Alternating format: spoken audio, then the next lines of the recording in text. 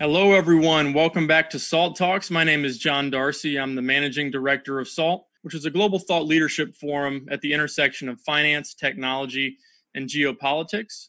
SALT Talks are a series of digital interviews we've been doing during the work from home period in lieu of our global conference series. We really try to replicate that experience that people get at our Las Vegas event and at our international events. And what we really try to do is provide our audience a window into the minds of subject matter experts, as well as provide a platform for big world-changing ideas. And today we're very excited to bring you something a little bit different than a lot of the talks we've been doing on SALT Talk so far over the last few months. And it's bringing you author Daniel Silva. Daniel is the award-winning #1 New York Times best-selling author of a long list of books: The Unlikely Spy, The Mark of the Assassin, The Marching Season, The Kill Artist, The English Assassin, The Confessor, A Death in Vienna, Prince of Fire, The Messenger, The Secret Servant, Moscow Rules, The Defector, The Rembrandt Affair, Portrait of a Spy, The Fallen Angel, The English Girl, The Heist, The English Spy, The Black Widow, House of Spies, The Other Woman, and The New Girl. And I think he will soon be on that list for his latest book, which is The Order. He's best known for his long-running thriller series starring spy and art restorer Gabrielle Allon. Silva's books are critically acclaimed bestsellers around the world and have been translated into more than 30 languages. Daniel resides in Florida with his wife, television journalist Jamie Gangle, and their twins, Lily and Nicholas. If you have any questions for Daniel during today's talk, a reminder, enter them in the Q&A box at the bottom of your video screen. And I'll have to say that we've been doing these SALT Talks for a few months. We've had several billionaires across finance, technology. We've had some people in the entertainment realm. But I've never seen our host today, Anthony Scaramucci, more excited for any SALT Talk than the one that we have today. Anthony, as most of you know, is the founder and managing partner of Skybridge Capital. He's going to conduct today's interview, but I think it'll be really fascinating. Anthony, I think, has read almost all of Daniel's books, including most of his latest book that came out about a week ago. So I'll turn it over to Anthony Scaramucci for the interview.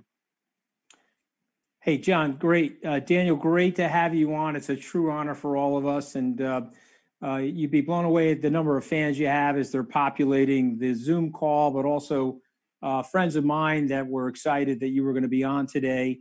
But I want to take you back. Tell us a little bit more about your personal background beyond what we would read at the back of a book. Where were you born? How did you get started? Why did you go into journalism? And how did you flip over to becoming the great spy novelist that you are? Well, contrary to what it says about me on Wikipedia, I was not born in Detroit, Michigan. I was actually born in Kalamazoo, Michigan, if you can believe that. And I lived there until I was about 7 years old. My parents are both school teachers. We headed west. And I spent my rest of my childhood in Central California. And I attended college, undergraduate work at California State University, Fresno, where I studied journalism with the great Roger Tatarian, one of the great wire service editors of all time, who was a great mentor of mine. I attended graduate school at San Francisco State University, great conservative university in California. I'm being facetious, of course. And I studied international relations for my graduate work. And one of my great regrets is I actually didn't finish my degree because I got the job I wanted. I was hired as a journalist for United Press International in San Francisco. Within a year, I was working on the foreign desk in Washington. And a year after that, I was living and working in the Middle East as a foreign correspondent at the age of 26 years old. I met my wife in the Persian Gulf in 1987. We decided to marry. I came back here and worked at CNN for a few years as a television producer. And when I was about 32, 33, I confessed to her that I had become a journalist so that I could become a novelist, which is what I always wanted to be. And I told her that I needed to start working on my first novel. When she started laughing, or stopped laughing, I should say, he said, "Go ahead, have fun." And I went down and I wrote my first manuscript. It was The Unlikely Spy. And I left full-time journalism and became a novelist. I guess in 1998, I left journalism, and So I've been you, writing ever since, full-time ever since. but you were, because you're a very creative human being. So you had these characters in your head. You had an idea. There was a storyboard in your head for how many years, Daniel? For the first novel, Yeah. I carried it around with me for a while. I loved World War II fiction, loved World War II history, and decided that was going to be my first book. And the interesting thing about it is that I wrote it while working. I mean, I had an enormous job at the time. I was the executive producer of all of CNN's political talk shows. So that included, Crossfire Every Night, Capital Gang, Inside Politics, Reliable Sources, Evans and Novak, all of those programs. Jamie used to call them the shout shows. When I look at the landscape of television news today and all the opinion that comes through the screen all night long, I mean, I sort of feel that he's partially responsible. And so I would get up very early in the morning. I still do, by the way. I don't really sleep much past about 4 o'clock. And I would write for a few hours. And then I would stop and set it aside and resume my workday. I sent the book in. I didn't have an agent. And I sent it in, we call it an unsolicited manuscript in the business. Inside the publishing houses, they call it the slush pile. And I actually got my first novel picked off the slush piles at a couple of houses. And it was read. And as things are wont to happen in New York publishing, one person reads it, someone else reads it, someone else reads it. And within a very short period of time, I knew I had a book deal. Now, I always find great insight in your books, historical insight into the art world, the Vatican, obviously the Mossad. But tell us why you named the character Gabriel. Is it because he's the interpreter of Daniel? Is that why you named him that? Because you've left that in a few of your books, and I'm just wondering if you're telling the readers something about yourself in the book. Well, first of all, it's a beautiful name, and I just love the name Gabriel. I love the translation of the name Gabriel, which is God is my strength. All of us with the IEL, that means that God is in our name. So I'm Daniel. So my name translates as God is my judge. It's not a great name to have. Apparently people who are given this name have a sense that God is looking over their shoulder all the time. And I definitely feel that way. So I love the name. I love the fact that it was the name of an important archangel. He was the defender of Israel, the Prince of Fire, the interpreter of Daniel's visions, and the messenger. That's his other great quality. So I thought that was a perfect name for him. And then his last name, Alon, is just an oak tree in Israel. It's a very common name. I thought it was simple, that it was sort of in its own way a little bit anglicized to begin with. And I just like that solid as an oak. And then also that he's a restorer who works on wood and panels and frames. I just thought it suited his character. So I did work hard on the name, in service of a character who was supposed to be in one novel, by the way. He was not supposed to be a continuing character. He was supposed to appear in one novel and quite literally sail off into the sunset. And that obviously didn't happen. But that's the genesis of his name. Well, thank God it didn't happen, because these stories are they're beautiful stories. They're very suspenseful, and it's always an exciting summer read. Tell us a little bit about the research that goes into this, because you are precise. You blew up one of my friend's restaurants, Cafe Milano. Okay, I love showing me the spot where the bomb went off. You've got the restaurants down in Italy better than the Zagat's community. And so tell us a little bit about your field research, and tell us a little bit about your research in the potential intelligence community, to the extent that you're able to talk about that. How do you get the ethos of these players so well? Well, in terms of site research and trying to soak up as much of a place as possible, I do try to do that. Just try to spend as much time in a place as possible that I'm writing about. We've obviously spent a tremendous amount of time in Italy. And one summer we spent virtually the entire summer there. I used the house where we lived, this farm that we lived on in a couple of novels. I've spent a lot of time at the Vatican. I have, this book has a conclave scene in it. I've been in the Sistine Chapel alone. I've opened the door of the Nero, the little stove where they burn the ballots. I've been in the crying room. So I do a lot of site research as much as I can. And if possible, I like to go before I write in that little bit of down period. For example, when I wrote Moscow Rules, we spent a couple of weeks traveling in Russia. And that trip really influenced me. I could not have written that book without that time I spent there. Sometimes I will go to a place in the middle of the process. For example, the House of Spies, I wanted to set the end of the book in Morocco.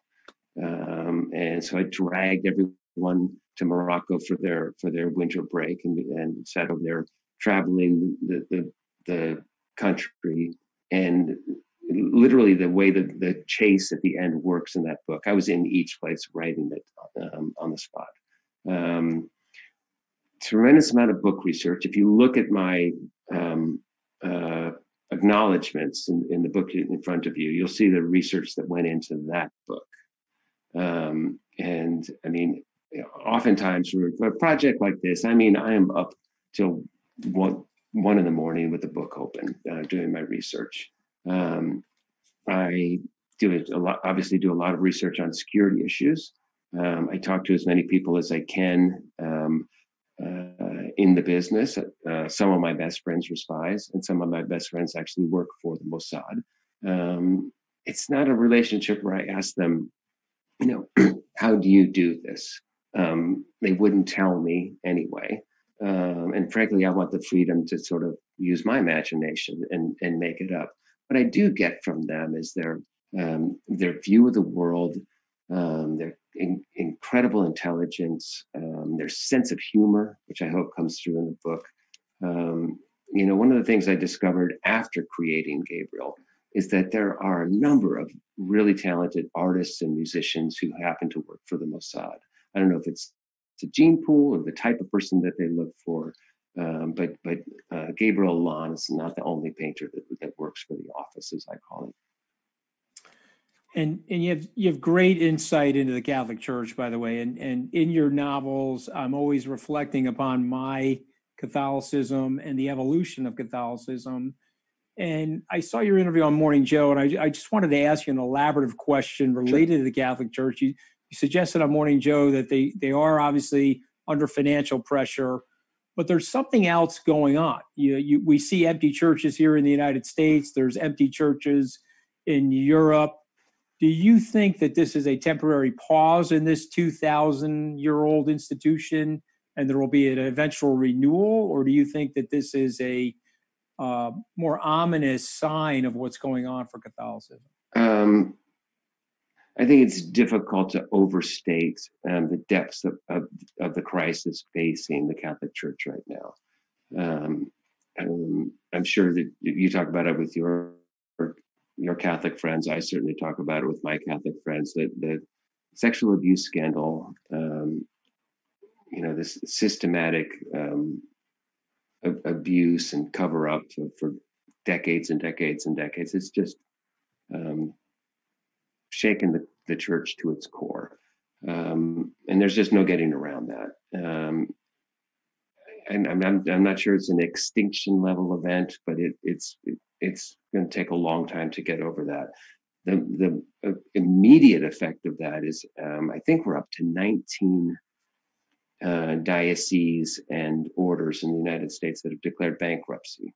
I'm told that the Vatican is just really hanging by a thread, and the Holy See, I should say, in terms of its finances. That they're going to face a real financial crisis in the very near future. And when I talk to my more doctrinaire Catholic friends and who are more to the traditional end of the spectrum, they talk very openly about a coming schism within Catholicism. Yeah. I would hope not, but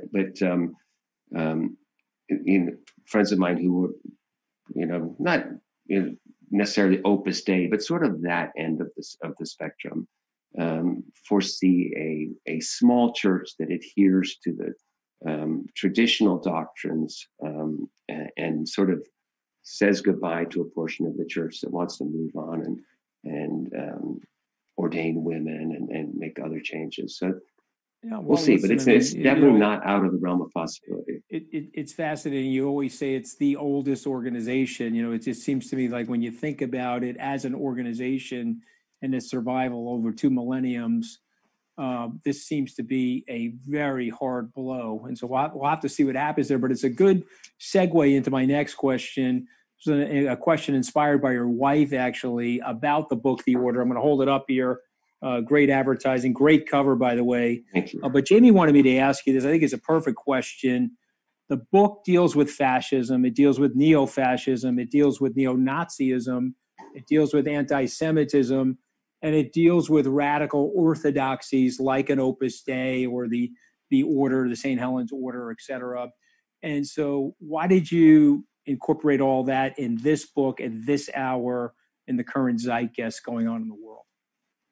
I have watched for several years in Rome, talking to people inside the church and in Italian politics, just that with certain fascination, the hatred that the populist far right has for Pope Francis.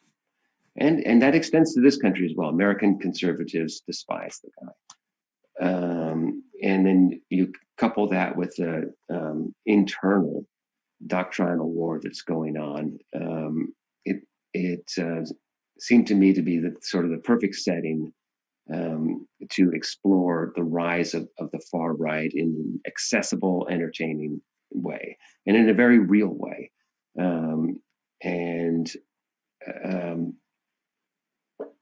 I wanted to couple that and pair that with the accompanying rise of anti-Semitism in Europe, which has reached levels really not seen since the middle of the last century. It's on the rise here as well, by the way. And to explore in this novel the roots of anti-Semitism.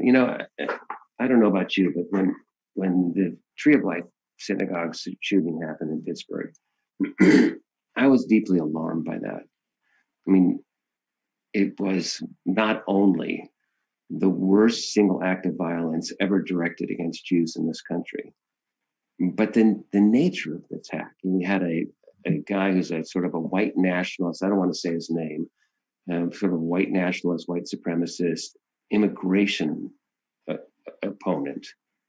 And his act of violence that he chose to carry out was not against immigrants, brown-skinned immigrants, but against Jews.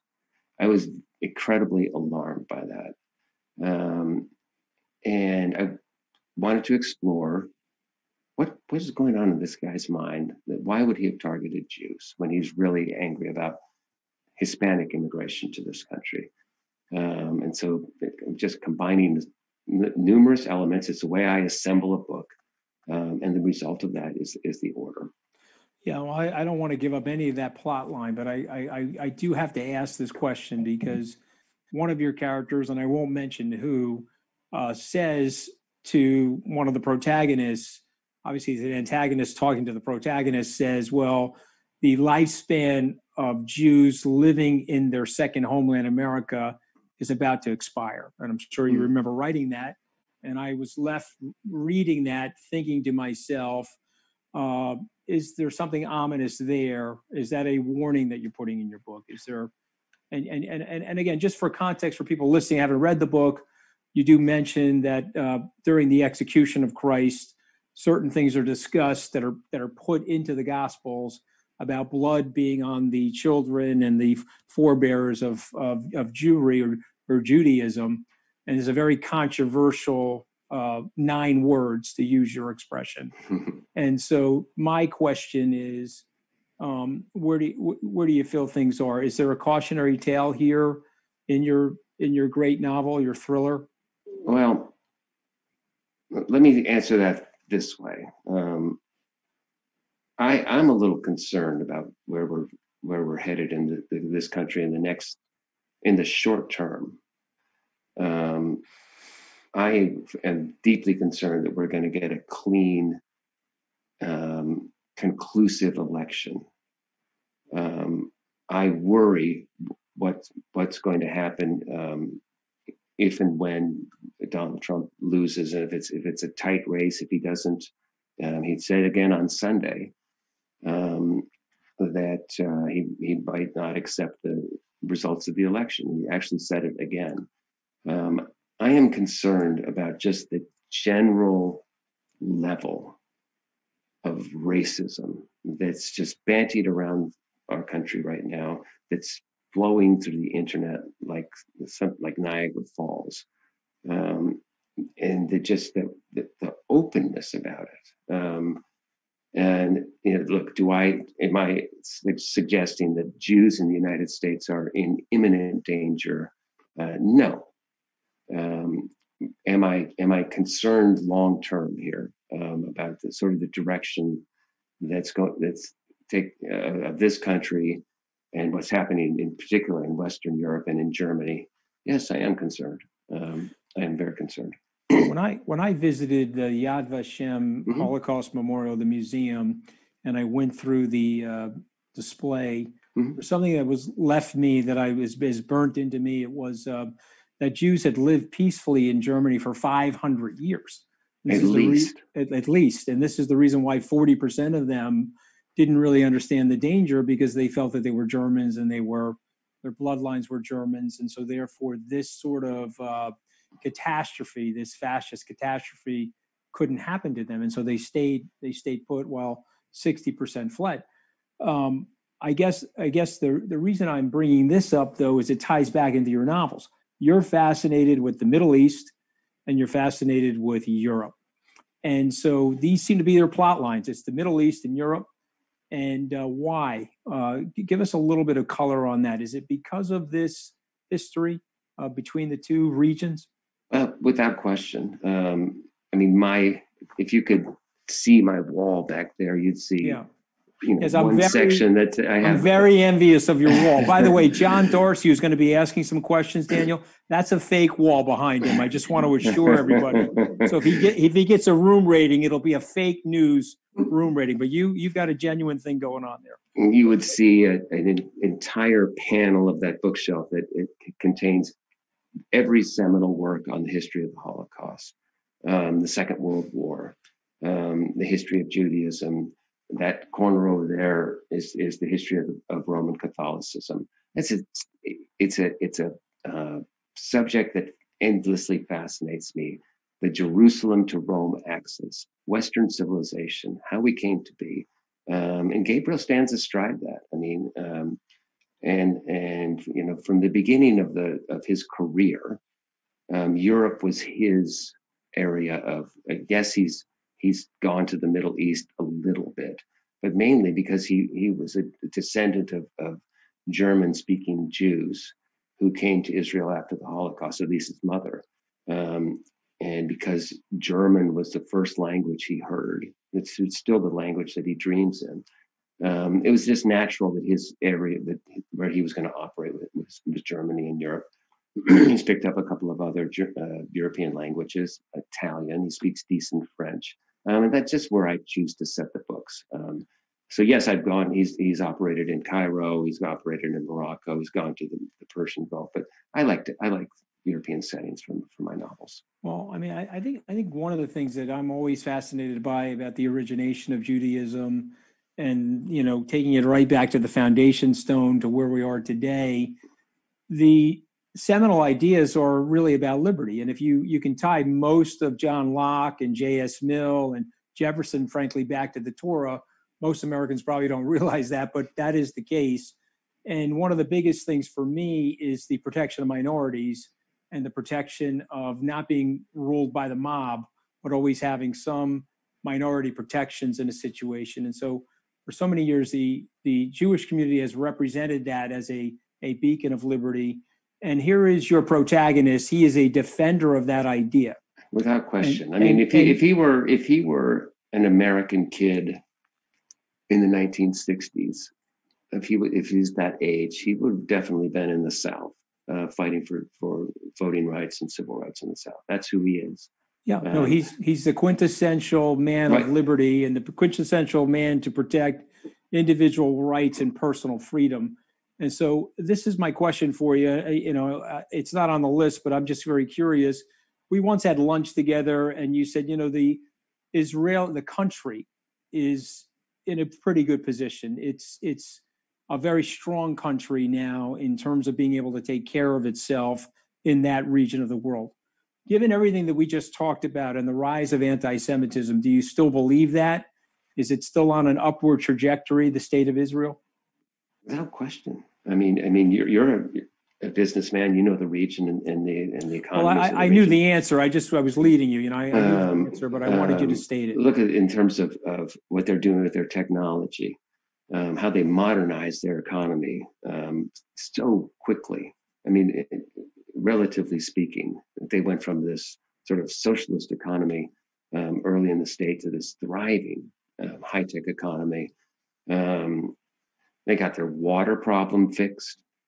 They've got energy, and they've got one major problem. They've got a huge problem with the Palestinians, and I just wish that we could come up with a formula to fix that in a way that can just have these two remarkable peoples living and working side by side, because it would be the coolest country in the world. No question. I see it.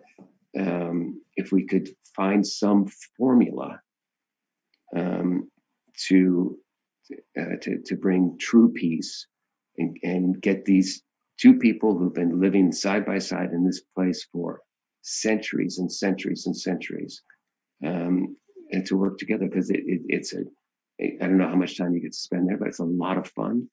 Yeah, food is great, the weather is great, the beaches are great, and we're just can't get over that. I try to get there. I try to get there twice a year, and I find it to be one of my favorite countries. Before I turn it over to John, because we have a ton of questions in the queue, and I want to get to some of them.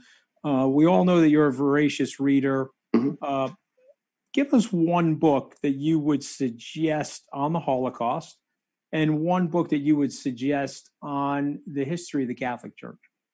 It's on your wall. Boy.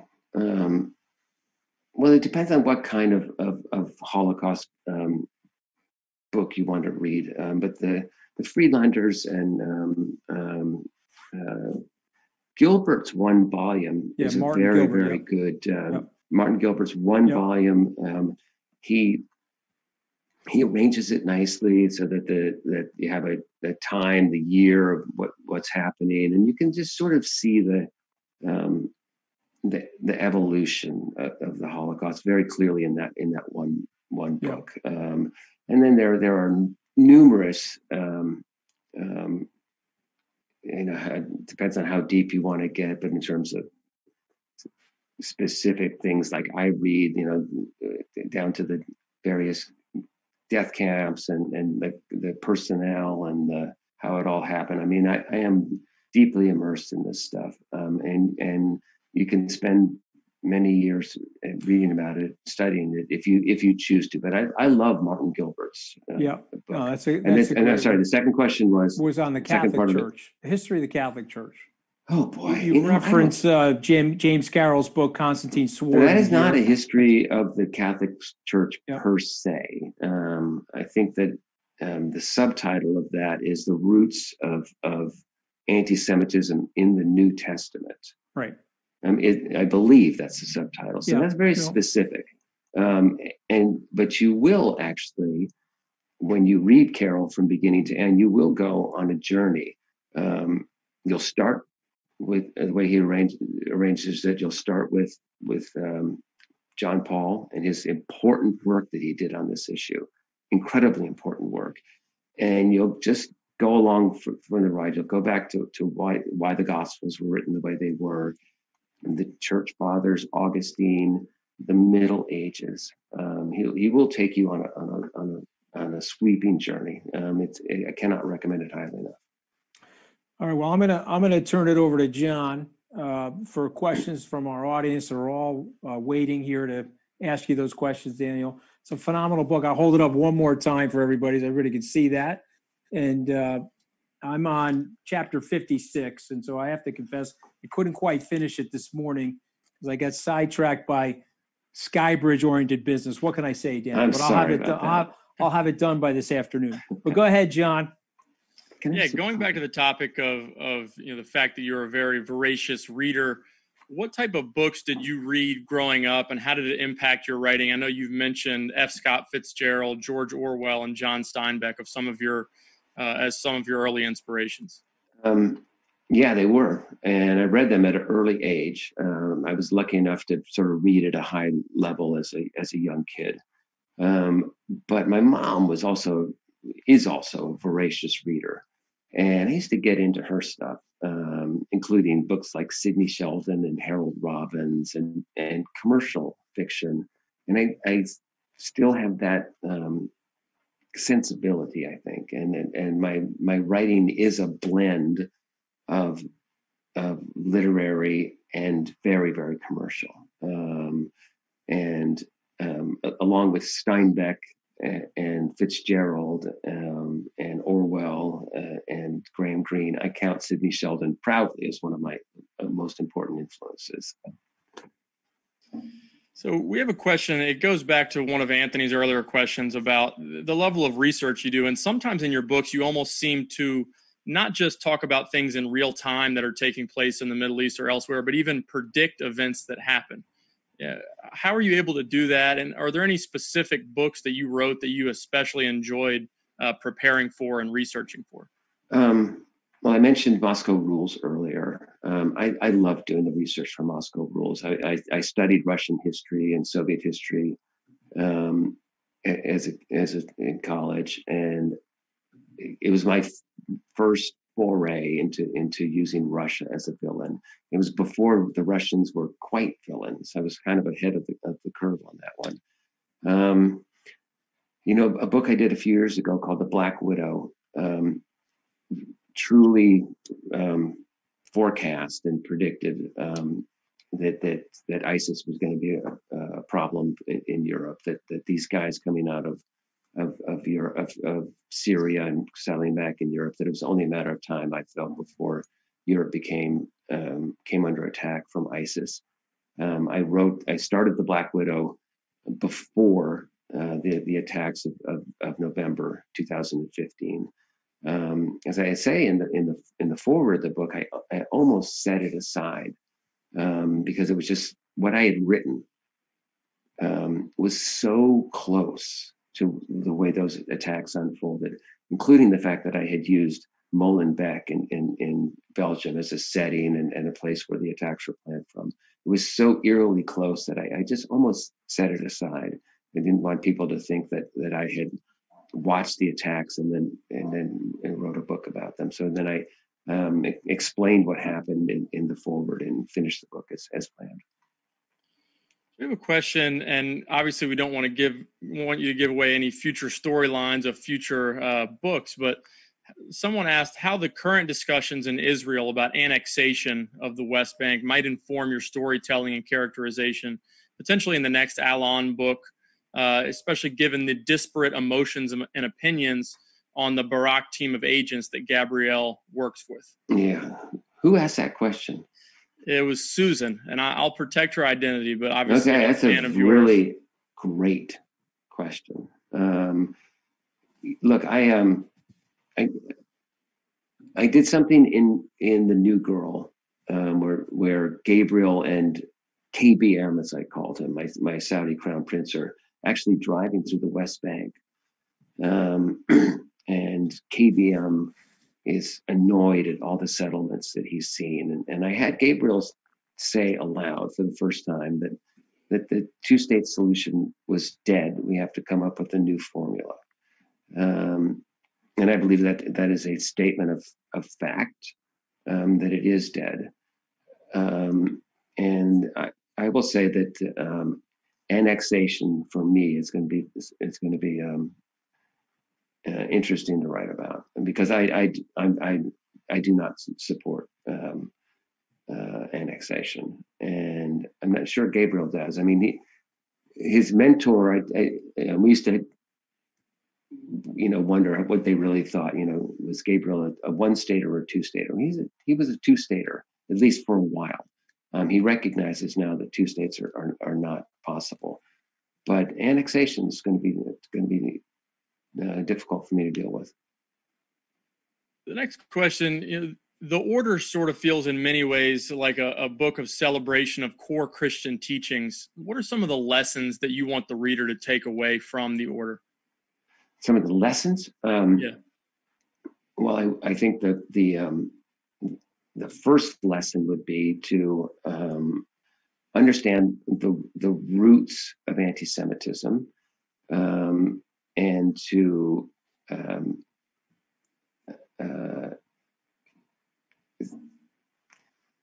stress how important it is that we deal with this issue honestly and forthrightly, because I am concerned about the rise of anti-Semitism. I'm sorry, the second part of the question was? Yeah, just in general, the book seems very thematic about Christian teachings and just lessons to draw, and you answered that pretty well, and we can move on. But in terms of look, it is in the end, it's a story of a remarkable friendship between a Jewish man of faith and a Christian man of faith, and that these two guys can work together to try to repair the damage of the past. So it's in the end of this book, it's definitely a novel of hope. We have a lot of questions about what's next. I think a lot of your fans have probably poured through the Order and are wondering to themselves what happens next in this story and what happens to some of your other characters. Have you thought about in terms of whether you're going to write another Gabriel Allon book, you're going to go back to Michael Osborne, what's the future of Ari Shamron, and other things like that? What is next in your mind after this book? Well, one of the things I do in order to sort of heal from the process of finishing a book is I start the next book right away. And so this is the manuscript for the next novel, the 60 or 70 pages that I've got. It is a Gabriel Allon novel. It deals with Russia, and it will contain all of the characters that we've come to know and love, and a couple of new ones. We have a couple questions about Ari Shamron, whether he's being phased out of the books or whether we're going to see him again. And again, don't want you to give away anything in your storylines. Ari is aging, obviously, and I simply cannot even wrap my head around the idea of his death. And so he will continue to occupy the place that he has previously as Gabriel's father-like figure, his advisor, his mentor. This, because of the structure of this novel, he actually doesn't appear in this one. It might be the first one he's never appeared in, but I have no plans to usher him off the stage anytime soon. Another question about your future writings. Would you ever consider writing a nonfiction historical analysis based on all the research you've done of these geopolitical and religious issues, or do you think you'll continue to write in the context of nonfiction or fiction thrillers? Yeah, I will always write novels. And I think at a certain point, I'll probably write a non-Gabriel book. I'm in the enviable position at 20 books into the series that they're still on the way up. I sell more with each publication. So I guess it would be, publishing malpractice for me to suspend the series anytime soon. But at some point, I really do want to write some standalone novels, and I'll get to them eventually. Well, Sandra adores Christopher Keller and wonders if there's any chance that he might appear in a standalone book in the future. Yes. Yeah. I actually have several sort of, 1-sentence outlines, 2-sentence outlines for Christopher books. I think he's getting fuller and fuller with each outing. I think he's been ready for his own book for some time, but he's really ready for one now. And this is a question relevant to us. We recently had our SALT conference in Abu Dhabi, and we've become close with several prominent Emirati families and officials there about the rise of the UAE and its warming and its relationship with Israel and its general disposition to try to foster collaboration in the region. Do you think Gabriel might spend some time in Dubai or Abu Dhabi in the future? Definitely. I mean, it's not something that I actually write about, but he does spend time in Dubai and Abu Dhabi and Saudi. I mean, it's just the most interesting development and important developments in the last 5 years. This growing closeness between Israel and particularly the Gulf states.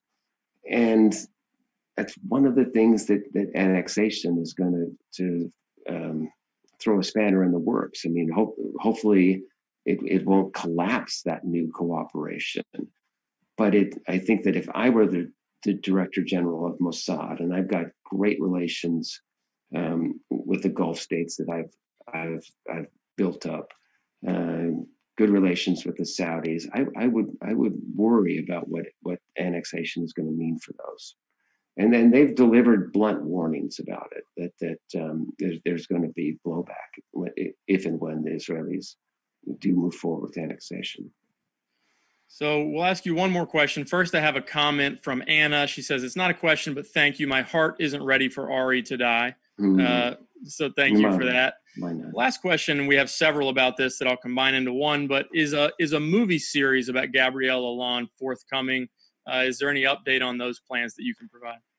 Yeah, I sold the book about 3 years ago to MGM Television with the plan to turn it into a television series.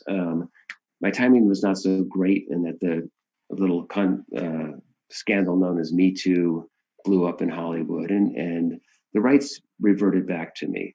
My wife is my business manager and handles all the negotiations on this front. And I think that she probably gets 2 or 3 calls a week at a time like this about potential entertainment packages.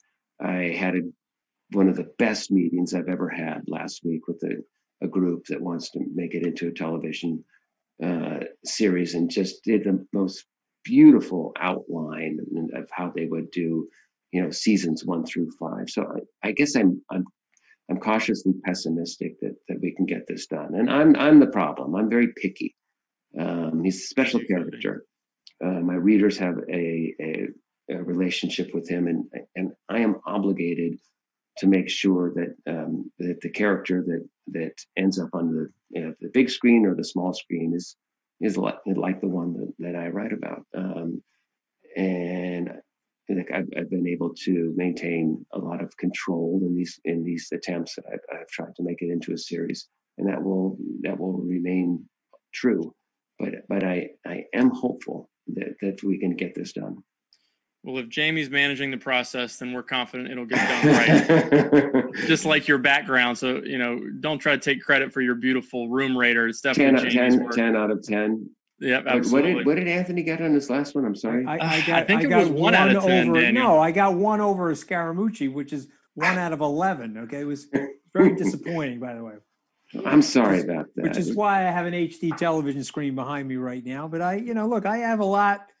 There's a lot of progress happening in my life, Daniel. We'll have to see. I got depth and flow, but I don't have that. You have a television set, and you look so beautifully lit. And yeah, see that's a good dermatologist. Trust me. But But Daniel, thank you so much for your time. One of the things I want to say to the young people out there, here is a man that lived his dream. He had a great idea. He idealized his life. And then he did not want the mystery of whether or not he could do something. He actually went out and did it. And he's on 20 books, and he's a legend today. And so for the young people out there, you got to start one foot ahead of the other and try and live your dreams. And so with that, Mr. Silva, thank you again for an unbelievable read. And I look forward to seeing you soon. Thank you, Mr. Scaramucci.